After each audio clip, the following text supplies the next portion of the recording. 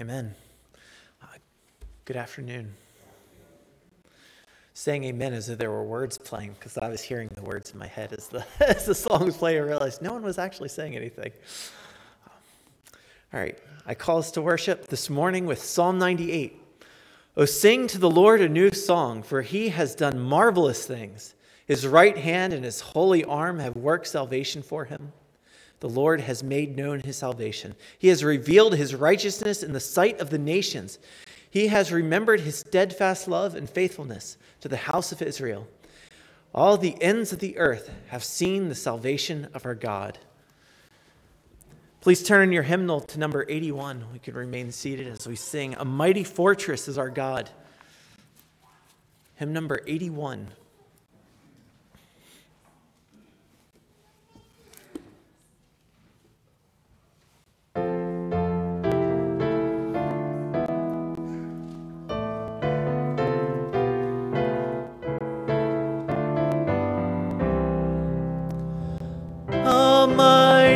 Fortress is our God, our bulwark never failing. Our helper, he amid the flood of mortal ills prevailing. For still our ancient foe doth seek to work us woe. His craft and power are great, and armed with cruel hate. On earth is not his equal. Did we in our own strength confide, our striving would be losing. Were not the right man on our side, the man of God's own choosing? Dost ask who that may be? Christ Jesus, it is he. Lord Sabaoth, his name, from age to age the same. And he must win the battle. And though this world with devils filled should threaten to undo us, we will not fear, for God hath willed his truth to triumph through us. The Prince of Darkness grim, we tremble not for him.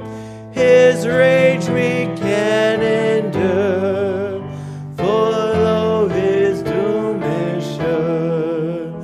One little word shall fell him, that word above all earthly powers, no thanks to them abideth. The Spirit and the gifts are ours, through him who with us sideth. Let goods and kindred go, this mortal life also. The body they may kill, God's truth abideth still. His kingdom is forever.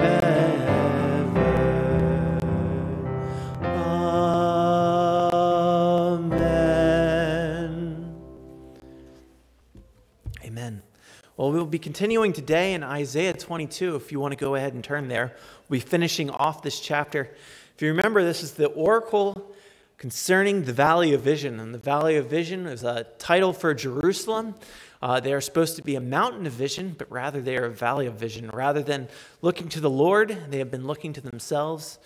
We looked where it said, God had called for weeping and mourning, for baldness and wearing sackcloth, but instead they said, let us eat and drink, for tomorrow we die.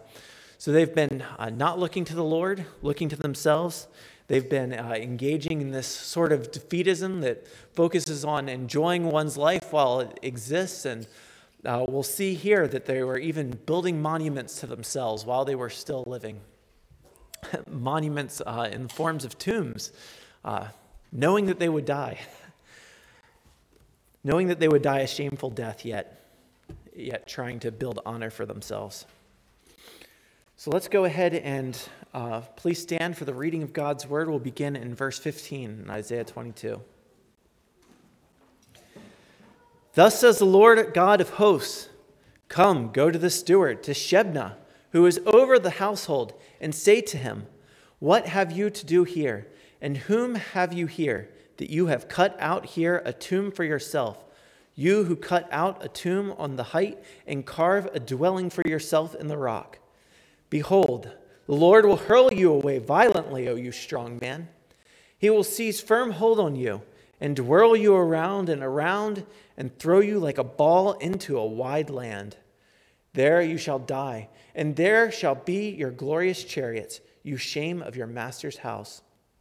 I will thrust you from your office, and you will be pulled down from your station. And that day I will call my servant Eliakim, the son of Hilkiah, and I will clothe him with your robe, and will bind your sash on him, and I will commit your authority to his hand. And he shall be a father to the inhabitants of Jerusalem, and to the house of Judah. And I will place on his shoulder the key of the house of David. He shall open, and none shall shut. He shall shut, and none shall open. And I will fasten him like a peg in a secure place, and he will become a throne of honor to his father's house. And they will hang on him the whole honor of his father's house, the offspring and issue, every small vessel from the cups to all the flagons. In that day, declares the Lord of hosts, the peg that was fastened in a secure place will give way, and it will be cut down and fall, and the load that was on it will be cut off, for the Lord has spoken. You may be seated. Dear Heavenly Father, we thank you for your word. We thank you for the guidance it gives. We are an erring people who are weak and often misguided. We need your direction. We need your strength. We thank you for giving that to us in your word, for directing us by your Spirit, and I pray that your Spirit today would direct us as we consider your words here, and that we would be ever focused on the glory of Christ, and in that we would find full satisfaction.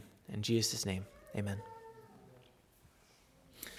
So the way many of these oracles have worked, if you remember, is that a lot of times there's some prophecy that's stated, and then in the meantime, there is some provisional fulfillment, some interim fulfillment. This thing is going to happen much later, and so to prove that that's going to happen, here's the thing that's going to happen more immediately.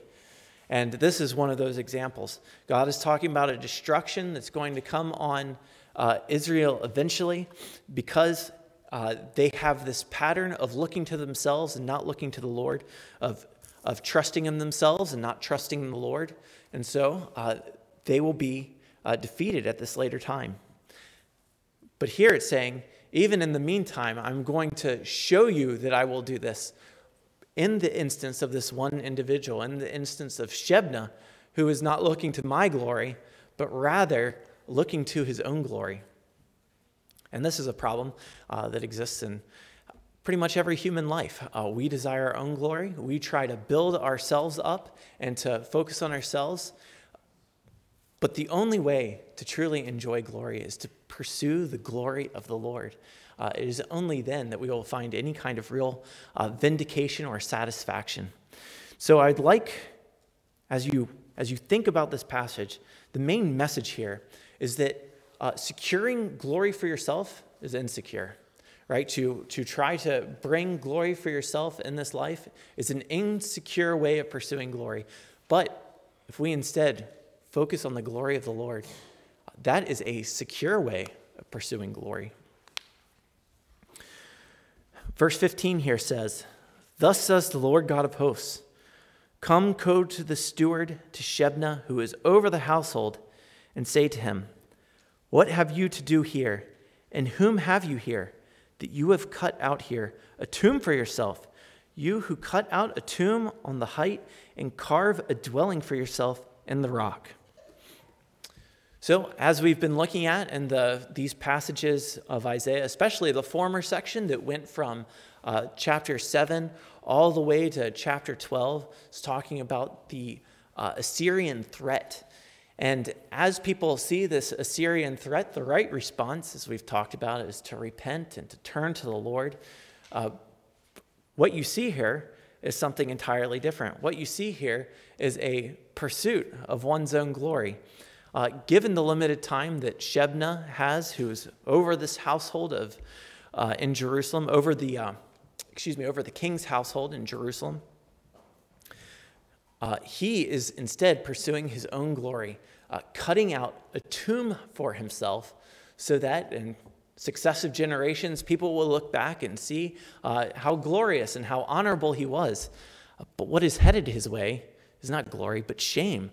Shame. There's a shameful death that is coming for him. And death is inherently a shameful thing. There's no way to avoid it. Just consider what happens to someone in death, right? They die, they go into the grave, and worms crawl through their body, and their body decays. There is no way that you can make this not a shameful thing. It is part of the way that the world is now that there is a fall. It is a mark of the shame of sin. We cannot avoid this shame. There's no way to, and as we were talking about the homework this morning for Sunday school, and I write down my testimony, this was a big part of it, is me realizing that the way to deal with shame and guilt is not to come up with excuses and pretend like there's no real problem. The only way to deal with it is to acknowledge it and to find forgiveness in the Lord. It is only to go to the Lord in repentance and receive from his generous hand grace. That is the only way to have honor, is to have a status in Jesus Christ. As he has died for all those who trust in him, if you place your trust in him, then that shame can turn to honor.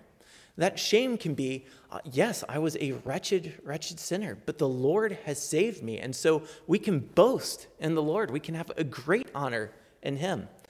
But we can't have that just by trying to pursue our own glory by natural means, which is what many people do. There are all kinds of world leaders that go about making monuments to themselves in their lifetime. And most people recognize that this is fairly distasteful, but people still do it. They don't wait for the next generation to make a monument to them. They make a monument for themselves. And usually, the kind of people who do that, it's very soon after that monument is taken down. And they are shown to be truly shameful, not great heroes, but rather enemies of those who would love justice. Now, you may not think of yourself as someone who does this kind of thing, but anytime we sin, anytime we turn away from the Lord and we turn to ourselves and we're concerned for ourselves, we're not pursuing the glory of God. We are pursuing our own glory. Anytime we trust in self instead of trusting in the Lord, anytime we have anxiety. I think I mentioned this earlier in the catechism teaching. What is anxiety? Anxiety is the statement that I'm not trusting in someone who is perfectly strong. Rather, I'm trusting in someone who is not perfectly strong. That's self-trust that leads to anxiety. Continues on in verse 17. Behold, the Lord will hurl you away violently, O you strong man. He will seize firm hold on you and whirl you around and around and throw you like a ball into a wide land. There shall you die, and there shall be your glorious chariots, you shame of your master's house. So it describes this punishment for Shebna, for investing in his own glory rather than the glory of the Lord. He will be hurled away violently. The picture here is of a shot putter or the hammer throw. You all know the hammer throw. That's like the shot put, but it's got a chain attached to it, and you throw that. Now, I don't know what kind of athletic sports they had back in Isaiah's day, but the picture here is a very strong man throwing a ball as far as he can out into a wide land.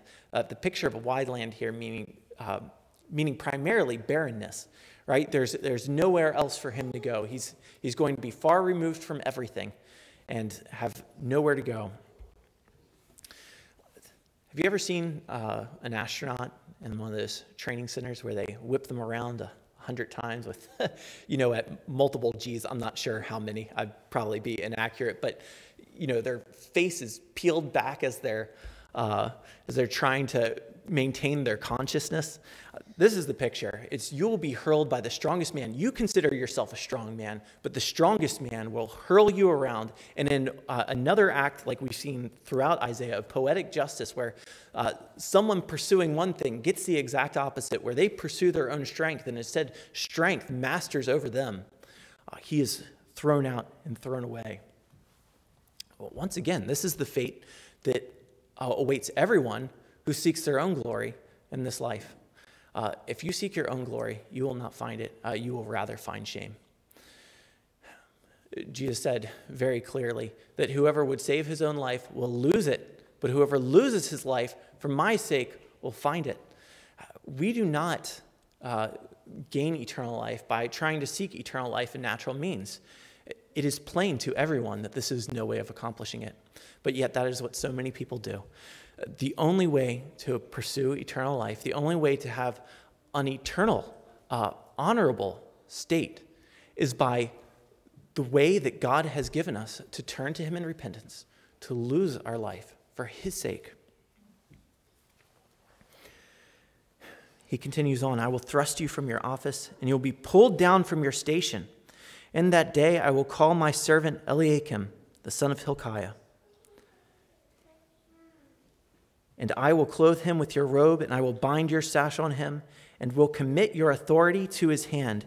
And he shall be a father to the inhabitants of Jerusalem and to the house of Judah. And I will place on his shoulder the key of the house of David. So he's going to replace Shebna with Eliakim. They're going to swap the two. Now, this is what happens. The one who seeks his own glory loses it, and the one who is truly a servant of the Lord replaces him. He gains that honor that the other one loses. This is the Lord's plan. As you look through the Bible, it's amazing how often these pictures happen, where, especially in poetic passages, where the things that are high are cut low, those things that are low are brought up high. The Lord vindicates his servants.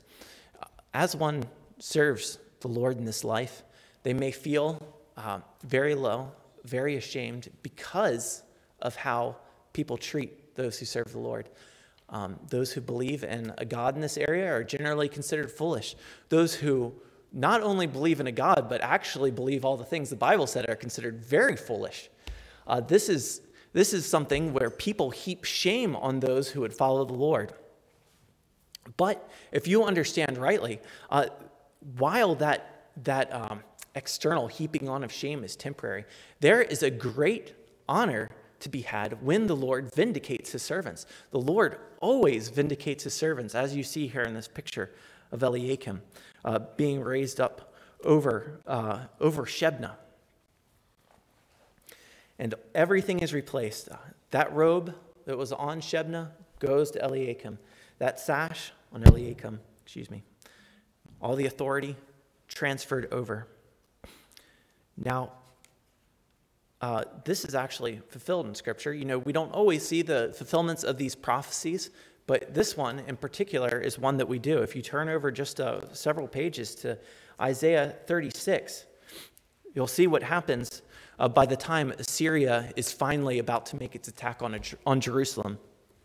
We begin to see this prophecy fulfilled. In the 14th year of King Hezekiah, Sennacherib, king of Assyria, came up against all the fortified cities of Judah and took them. And the king of Assyria sent the Rabshakeh from Lachish to King Hezekiah at Jerusalem with a great army. And he stood by the conduit of the upper pool on the highway of the washer's field. And there came out to him Eliakim, the son of Hilkiah, who was over the whole household, and Shebna the secretary, and Joah, the son of Asaph, the recorder. So what was Shebna before? Shebna was over the whole household. Who's over the whole household by the time Isaiah 36 comes around? It's Eliakim. This prophecy already fulfilled just in these 13 chapters away, or 13 or 14 chapters away. So God vindicates his servants, and those who seek their own glory, he cuts down. There's no security in pursuing your own glory. Now, ultimately, this is not pointing us to arbitrary acts of service, teaching us that, well, if you serve, then you'll be raised up. Ultimately, this is pointing us, most importantly, to Jesus Christ, who is the greatest servant. He said in the Gospel of Luke that who is the greater, one who reclines at table or one who serves? Is it not the one who reclines at table? But I am among you as the one who serves. As we see examples of servants that are elevated, our mind should not just go to how we ought to serve in order to be elevated, but the one who served the greatest servant, which is Jesus Christ. And he is elevated above all things. This is our only hope. We cannot serve sufficiently. We cannot do enough service that God would raise us up. Rather, it's as we have trusted in Jesus Christ and he has placed us under him and we follow after him in his pattern that he is pleased to, since he has been a perfect servant and been exalted, to carry us in that pattern. As we participate in his death, burial, and resurrection, as we participate in this service, he raises us with him, not on account of our own service as though it were sufficiently meritorious, as though it were sufficiently good enough, but rather, as we follow in his pattern, he carries us up with him. No hope in doing this ourselves. It is something where we must look to Jesus Christ. And we see that this is about Jesus even more clearly in the next passage, verse 22. And I will place on his shoulder the key of the house of David. He shall open, and none shall shut, and he shall shut, and none shall open. So here it speaks of the key of the house of David.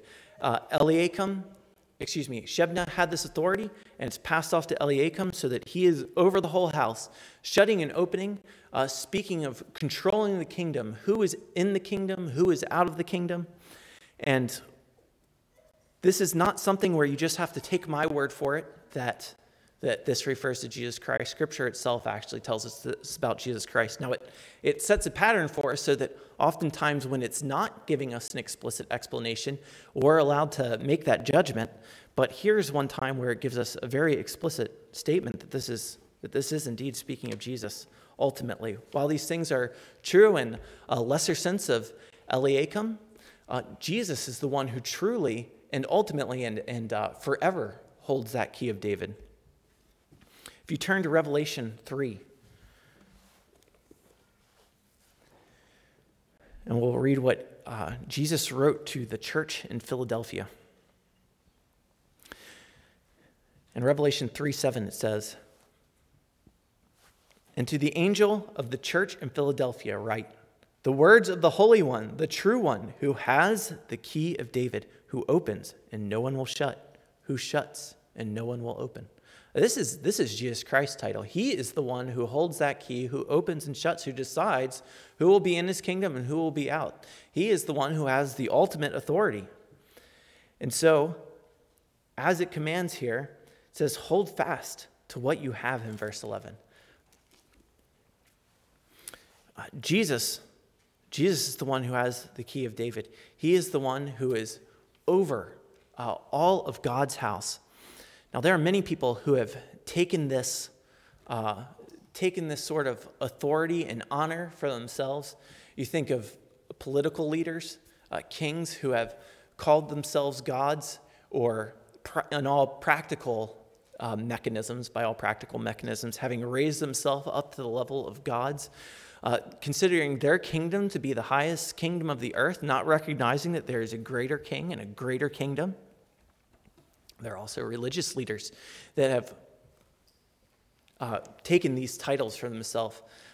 Chief among them would be the Pope, who literally claims to hold this key. He claims to hold the key over all the church. Now, obviously, one aspect of this is that we don't take such authority for ourselves. We trust in the Lord. We give all honor to him. But the great hope here is not just the command that we do it and then left at that, but rather the promise that comes with it, that this really is something where you see the true servants of the Lord are vindicated. Jesus Christ takes us with him in that vindication. And you even see this with the keys of the kingdom in Matthew 16.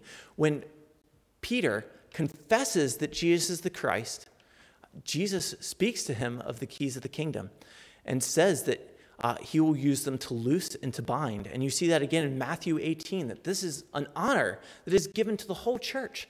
That authority that Jesus has, he shares with his people. This honor that he has, he shares, which is mind-blowing, because God has said, even in this very book of Isaiah, that he does not share his glory with another.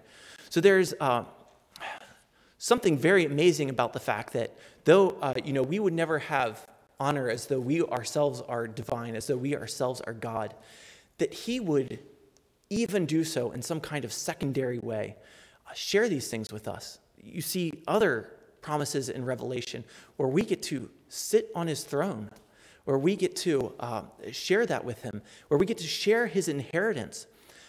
He is an amazing Savior that is not just taking glory for himself, but as a servant to his people is lifting us up with him. This is a wonderful good news. It just amazes me that I feel like what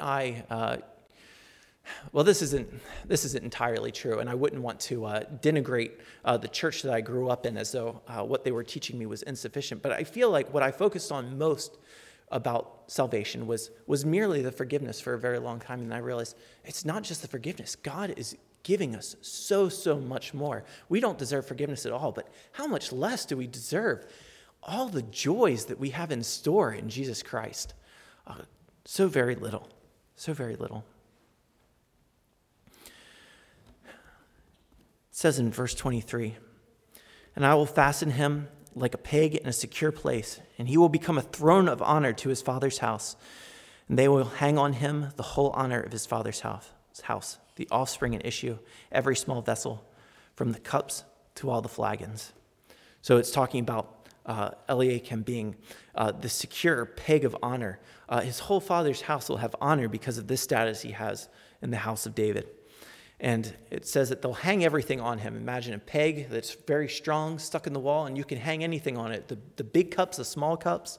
When it's talking about the flagons, that's like a pitcher. Imagine a big, heavy pitcher. And a cup, offspring and issue. These are ways of saying like large and small, this thing and that thing, warp and woof, heavens and earth, so on. These are called merisms, where you describe complementary sets of things to describe the whole. But then you see something surprising. "In that day, declares the Lord of hosts, the peg that was fastened in a secure place will give way, and will be cut down and fall, and the load that was on it will be cut off, for the Lord has spoken." Now this is surprising, because he just talked about Eliakim, his servant, being fastened securely so that none could move him, so that he could open the door and none could shut. And then he's saying, but in that day, I'm going to take him away also. You see, the rulers of this earth, even those ones that point forward to Jesus Christ, they are all finite. They are all limited. Each one of the kings that is a precursor to Jesus Christ, they all ended up dying. Even Eliakim, who's an administrator in the house of God, over the house of God, even he will be removed. Even he, if people go and trust in him, they will find themselves very disappointed as he fails. There is no ruler in this earth that we could place our trust in and expect to be satisfied. I can say this because my family's not here. My daughter, I was asking her last night what kind of things she was excited for the future. She said the next election. I said, you're too young to worry about these kinds of things. And then we ended up spending some time talking about how, Psalm 146:3 says, put not your trust in princes. There's no one that's going to be able to save us. There's no human person who can save us. Rather, if our trust is in the Lord, we can have a salvation that's so much greater than the either military victories or economic victories or whatever you want in this world. So much better. An eternal kingdom filled with glories forever and ever. If we seek our own glory in this life, we will have none of it. But if we are willing to acknowledge our own shame, our own sin, and seek instead, by repenting and turning from that, the glory of the Lord and putting all our trust in Jesus Christ, he has so much more glory than we could ever attain on this earth, so much more joy to attain in his heavenly kingdom. We can taste that joy on this earth with our brothers and sisters in the kingdom as it is here, but it will be just a wonderful day when it is greatly manifested in all the earth when Christ returns. Amen. Let's pray. Dear Heavenly Father, we thank you once again for your word, for your Son whom you sent in your great love to us. We thank you that he is wonderfully merciful, has given us all good things, that you have given us all good things through him. We pray that you would have our eyes fixed on him, that we would not look to ourselves, but that we would look to the Lord. That we would not say, let us eat, drink, and be merry, for tomorrow we die, but instead that we would recognize the great weight of eternity, and that we would turn from our sin, that we would further serve the Lord Jesus Christ, and that we would find full satisfaction in him, being completely dissatisfied with the things of the world, which ultimately must dissatisfy. In Jesus' name, amen.